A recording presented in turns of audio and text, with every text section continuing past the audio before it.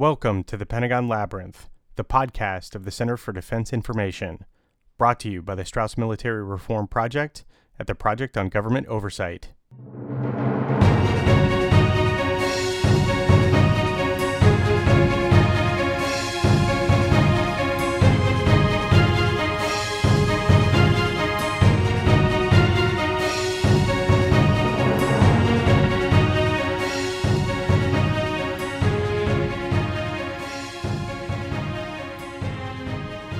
Pentagon leaders had expected 2020 to be a big year for the $1.72 trillion F-35 program. The long-anticipated full-rate production decision that would have allowed the F-35 to move beyond testing and development and into mass production was scheduled to be made by 2020. Coronavirus-related restrictions hindered some development fixes in 2020, but any such impacts were minor compared to the many long-standing issues with the program that predate the pandemic. As the F-35 enters its 20th year, program officials have delayed the important full-rate production milestone indefinitely because the program still can't complete the initial operational testing phase. Weapons programs undergo operational testing to see if they are effective in combat and suitable for use in the hands of the troops. This is different from the developmental testing that engineers and developers conduct to determine whether the program meets the engineering specifications of the manufacturer's contract. The difference between the two processes can be roughly compared to field and laboratory experimentation. In the case of the F-35, the developmental testing done to date has already revealed major shortcomings, but the most serious flaws emerged once the F-35 was in the hands of real operators in the field during operational testing. The latest annual report from the Pentagon's Director of Operational Test and Evaluation details how the failure to develop a critical simulation facility has made it impossible to complete the initial operational tests required to make the full-rate production decision. The report also questions the program office's amorphous management plan for future deficiency fixes and upgrades needed for the F-35, an aircraft that remains, in every official sense, nothing more than a massively expensive prototype. The F-35 program is approaching a crossroads. The U.S. taxpayers are paying a premium for an aircraft that is supposed to be able to do it all. It is being tested to see if it can live up to the lavish promises made to sell the program, but that testing is revealing significant deficiencies.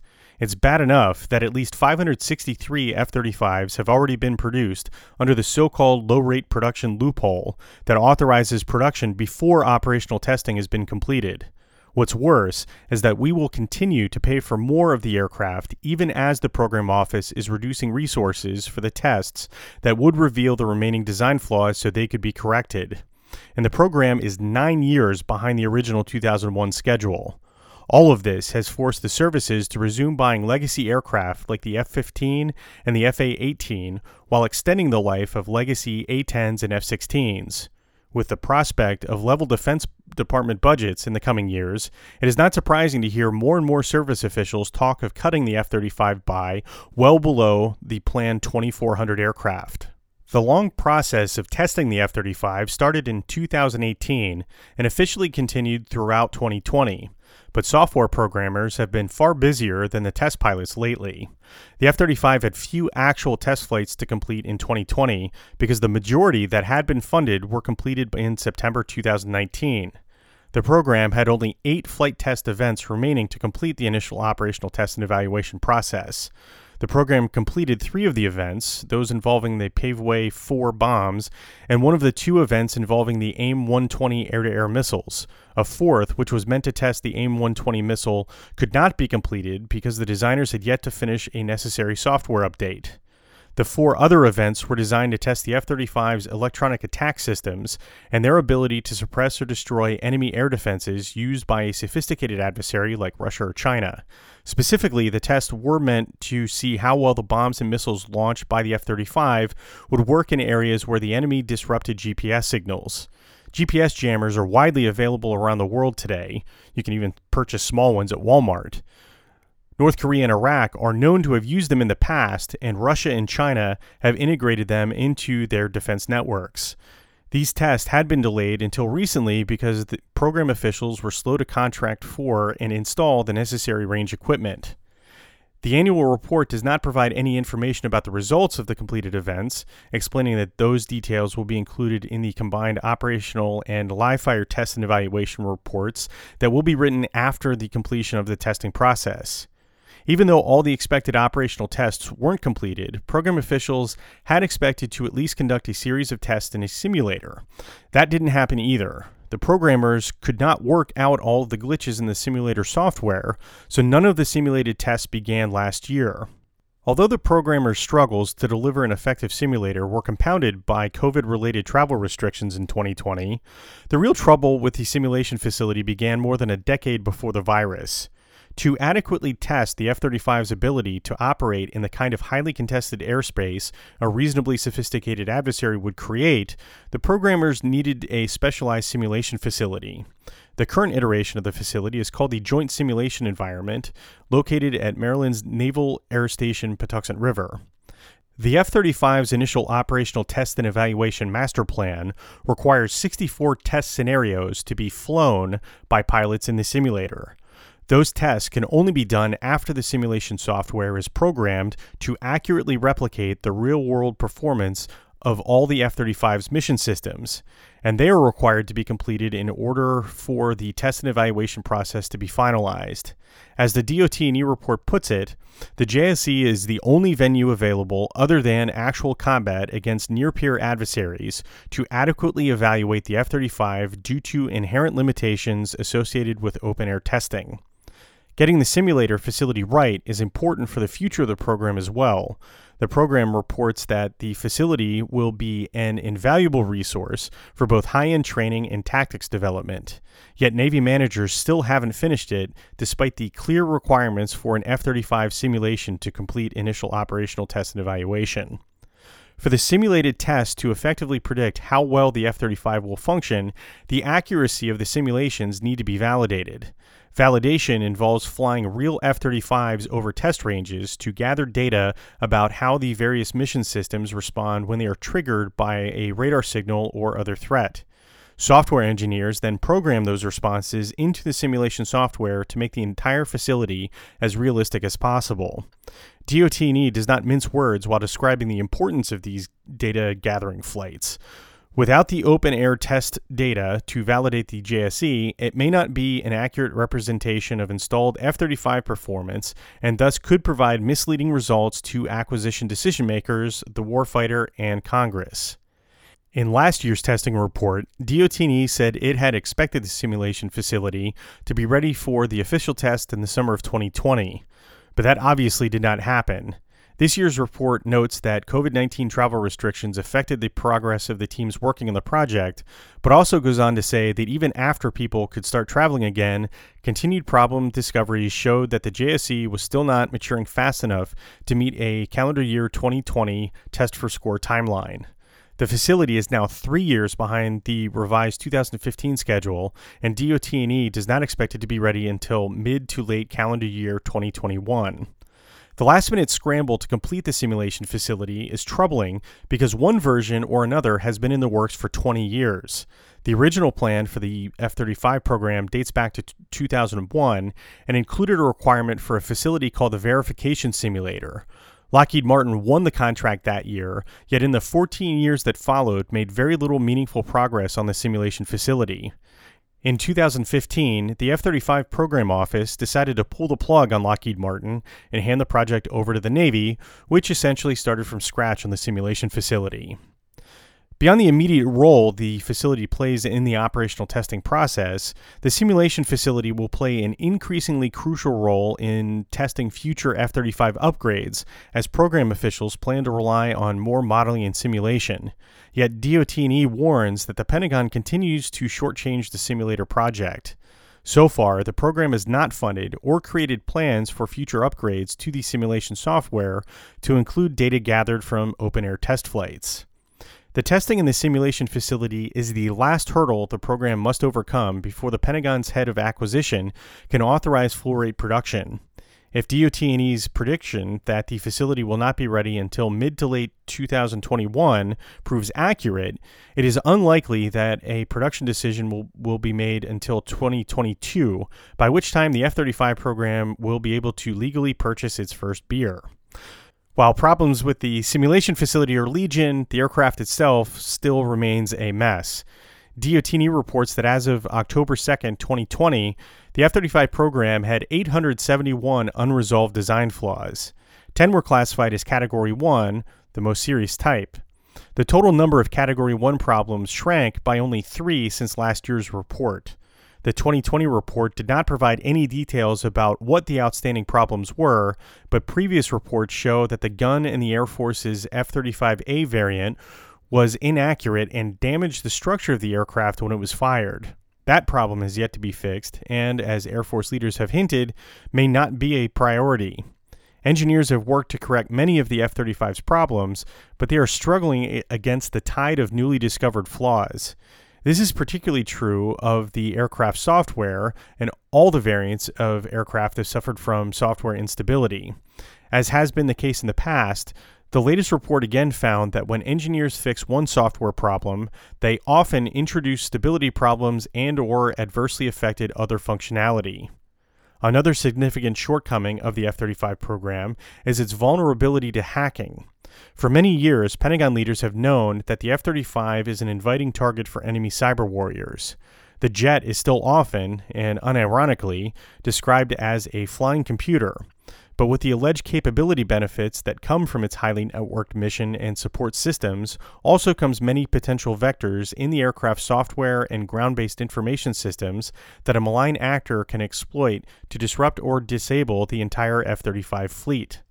For the last 5 years, DOT&E has reported the same basic theme regarding F-35 cybersecurity, repeatedly concluding that while some progress has been made, weaknesses remain. Once again, in 2020, the program continued to demonstrate that some of the vulnerabilities identified during earlier testing periods have not yet been remedied.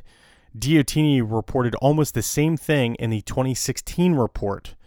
The problem will likely only get worse from this point forward, as the frequent software updates that are part of the upgrade process means the cyber testing teams will struggle to keep up. As DOT&E reports, an increased frequency of new software deployments may stress the capacity of cybersecurity test teams to thoroughly evaluate each update. Most of the cyber testing done so far has been inadequate to reveal all of the potential weaknesses in the F-35 program. Until 2020, cyber testing for the F-35 has been done in laboratories like the Fort Worth, Texas-based Mission Systems Integration Lab, where individual F-35 mission system components are set up to mimic a real aircraft.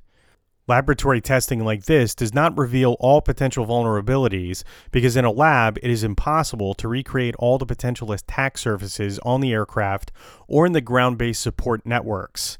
DOT&E has previously called for the cybersecurity tests to be conducted on an actual aircraft so they can more effectively test the entire network. Program officials did arrange in 2020 for an actual F-35 to be set up for cyber testing at Pax River in Maryland, but the results of any testing done so far has yet to be reported. Until engineers can begin to correct design flaws faster than new ones are discovered, F-35 pilots in all services will continue to fly deeply compromised aircraft, a circumstance that will impact their training and potentially limit their ability to perform in combat if called to do so. And one of the F-35's most persistent problem areas is the reliability of the fleet. The F-35 is a notoriously maintenance-intensive aircraft. The difficulties involved in keeping the aircraft out of the maintenance hangar and ready for combat mean that the F-35 fleet cannot perform missions as often as it should. No matter what supposedly game-changing combat capabilities the aircraft has, none of it matters if the F-35 can't perform when it is truly needed. The most often cited readiness rate for the program is the mission capable rate. The 2020 DOT&E report avoids mentioning specific figures, but says that while there were modest improvements, the F-35 fleet as a whole failed to meet the 70% mission-capable goal. Previous DOT&E reports provided charts showing specific availability rate data, and future reports should do so as well, so Congress has a complete picture of the program's performance.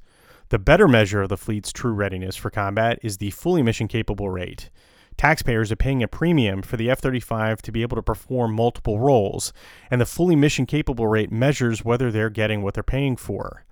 And it is in those fully mission-capable rates that the true shortcomings of the F-35 as a program come into sharp relief. This year's DOT report is short on specific figures, but it is clear the F-35 fleet is not meeting the modest fully mission-capable expectations set for it. Program officials have set mission-capable and fully mission-capable goals for the whole fleet of 70% and 40% respectively, which should have been reached by September 2020. The Air Force's F-35A improved a bit in this regard during 2020, but the Marine Corps F-35B fleet saw its fully mission-capable rate drop. The F-35C fleet's fully mission-capable rate remains stagnant. And on the surface, that might seem like a good thing, but the Navy's F-35 fleet had nowhere to go but up.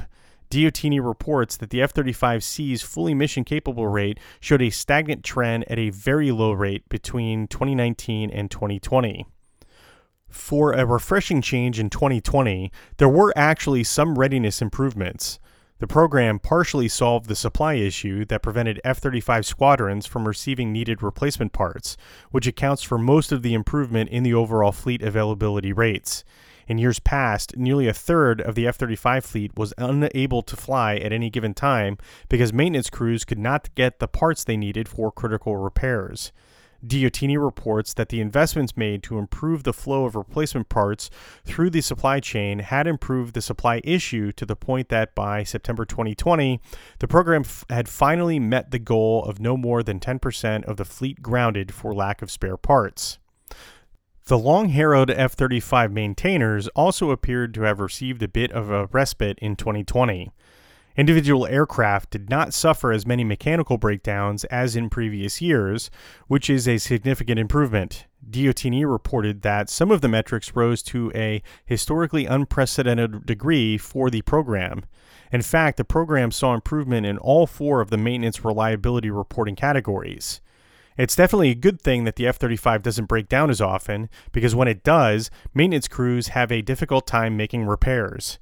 Even given the years of experience maintenance crews have had with the aircraft, DOT reports that it took them longer to make repairs on the F-35 than it should have, sometimes more than twice as long. A key measurement for maintenance actions is the mean time to repair. Pentagon officials had set goals for the average repair times as part of the original F-35 contract. Rather than implementing upgrades to shorten F-35 repairs and thereby meet the original goals, program officials simply moved the goalposts and doubled the threshold. For example, the original contract specified that Lockheed Martin needed to produce an aircraft with a 2.5-hour repair time threshold for the F-35A. Lockheed Martin wasn't able to deliver on that contract specification, so Pentagon officials changed the contract to reflect the 5 hours it now takes to complete the necessary repairs. DOT&E reports that the longer repair times will make it harder for the fleet to generate the number of sorties it should to meet the needs of the services. The longer maintenance times contributed to the excessive high F-35 ownership costs, an issue that has caused Pentagon leaders to question the program's viability. It cost approximately $44,000 per hour to fly the F-35. Extrapolated out over the expected 8,000-hour lifespan of each F-35, the services will spend $352 million to operate a single jet. That means the Air Force alone will spend more than $620 billion, or approximately 36% of the total program cost, to operate its planned fleet of 1,763 F-35s over the lifespan of the program. For comparison's sake, the A-10 and F-16s the F-35 is supposed to replace each cost less than half of that, at approximately $20,000 per hour to operate. The services expended a great deal of energy to improve F-35 readiness rates in recent years. For example, service leaders added extra maintenance shifts for Air National Guard units to complete repairs faster. But it is clear that, with the exception of increasing the supply of spare parts, the basic metrics used to measure the overall reliability of the F-35 fleet hardly budged over the past several years. It remains to be seen what, if anything, can be done to turn the F-35 into an aircraft the troops can count on when they need it. So, following years of disappointing news about the F-35's troubled maintenance and logistics network, the Autonomic Logistics Information System, or ALIS, the Pentagon finally threw in the towel in 2020 and announced that it will spend $550 million over the next 5 years to build an entirely new one. The Operational Data Integrated Network, or ODIN, is slated to replace ALIS by the end of 2022, but DOT&E warns that the Pentagon's development and deployment plans are unrealistic. In fact, according to DOT&E, the ODIN software and hardware deployment schedules are even more aggressive and less defined than the accelerated quarterly ALIS software releases, and the report went so far as to call the schedule high risk. ALIS is the network owned and operated by Lockheed Martin that integrates combat mission planning, threat analysis, maintenance diagnosis, and supply chain management. It was meant to make it easier for maintenance crews to do their jobs by gathering data that could predict breakdowns and automatically order replacement parts and guide crews through repairs. What ALIS actually did was increase the workload of the maintainers through an excessive false positive fault reports and erroneous parts deliveries, forcing the maintainers to perform time-consuming workarounds in order to track parts through the supply chain.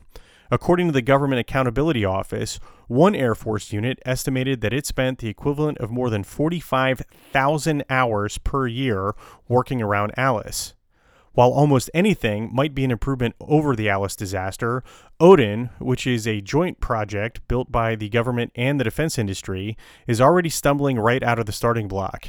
As program officials race to field ODIN, they are taking shortcuts during the development and testing process. The lack of ODIN developmental testing may leave system and design flaws undiscovered until after release in the field, requiring significant rework and patching, the DOT&E report warns.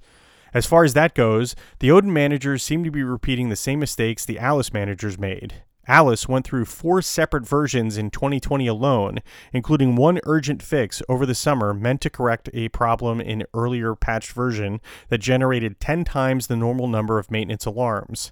DOT&E reports that the poor development planning and lack of resources for the project will make it difficult for the program to deliver an effective replacement for ALIS this year, a concern that has been echoed on Capitol Hill. Unmentioned in the report is the possibility that ODIN, like ALIS, will have significant cyber vulnerabilities simply because it resides in the cloud.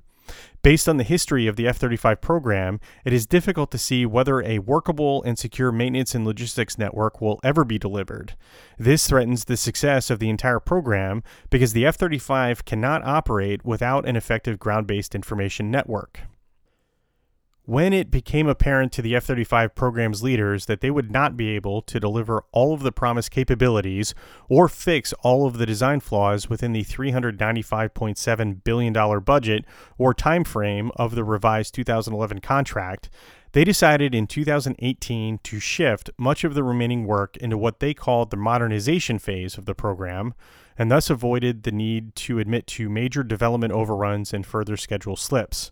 The then Program Executive Officer, Vice Admiral Matt Winter, termed this upgrade process Continuous Capability Development and Delivery. This process, DOT&E writes, is not working and is causing significant delays to plan schedules and results in poor software quality containing deficiencies. Under the Continuous Capability Development and Delivery process, at least in theory, engineers would continually update the F-35 in 6-month increments, installing upgrades, adding new weapons and sensors, and uploading improved software without firm schedules or milestones. Many of these so-called upgrades will be fixes for the myriad design flaws engineers and test pilots have discovered during testing so far. The 6-month goal proved totally unworkable, however. According to DOT&E, it took between May 2019 and July 2020, 13 months, to complete the first Continuous Capability Development and Delivery increment.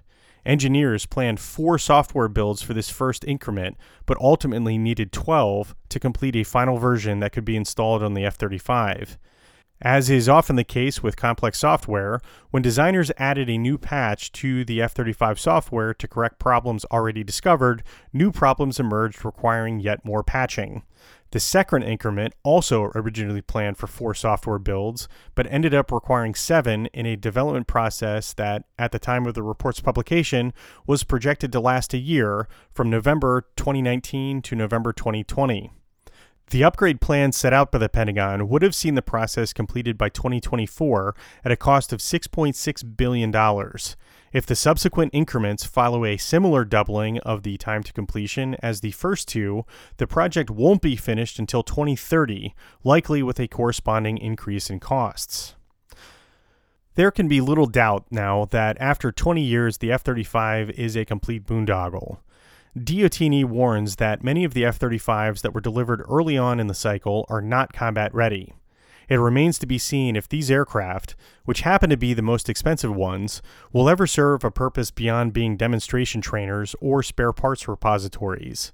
It is natural for the Pentagon hierarchy to run interference for failures rather than admit its mistakes, but that can only go on so long before the truth becomes too obvious and defectors begin to emerge. Then Acting Secretary of Defense Christopher Miller, as a parting shot before he happily left the Pentagon in January, called the F-35 a piece of you-know-what, and then went on to say that the United States had created a monster. Will Roper, then head of Air Force Acquisition, recently cast doubt on the future of the F-35 program when he suggested that it could be replaced at least in part by the Next Generation Air Dominance program. Quote, "I think the F-35 is a long way from being an affordable fighter we can buy in bulk," close quote, which seemed to imply that the Air Force wouldn't be able to afford the fleet it currently plans. Roper says that the new program will be designed with sustainability in mind, an unsubtle jab at a key shortcoming of the F-35 program. Public comments like this from Pentagon officials suggest that there are plenty of similar private conversations at all levels. It could signal that the F-35 program may be about to face the same fate as several other once marquee 21st century weapons programs like the Zumwalt-class destroyer, the F-22, and the Littoral Combat Ship. In other words, just like those disastrously failed programs, the F-35 may be dramatically reduced in scope due to a combination of technological failures and skyrocketing costs. That would be a fitting, if costly, end for a program that has been troubled from the very beginning. If that does happen, Pentagon leaders owe it to the American taxpayers to study what went so drastically wrong with this program and to not repeat their mistakes. It remains to be seen if the key players in the Pentagon, the defense industry, and Congress can repress their tendencies to design and purchase overly complex weapons that are based on fanciful concepts unrelated to actual combat needs, and that are executed with unproven technologies. In the meantime, the troops that, by now, were supposed to be supported with F-35 close air support and air cover continue to rely on life-extended A-10s, F-16s, and F-18s. Fortunately, these airplanes are proving every day that they can serve the troops well, certainly much better than combat-unready F-35s.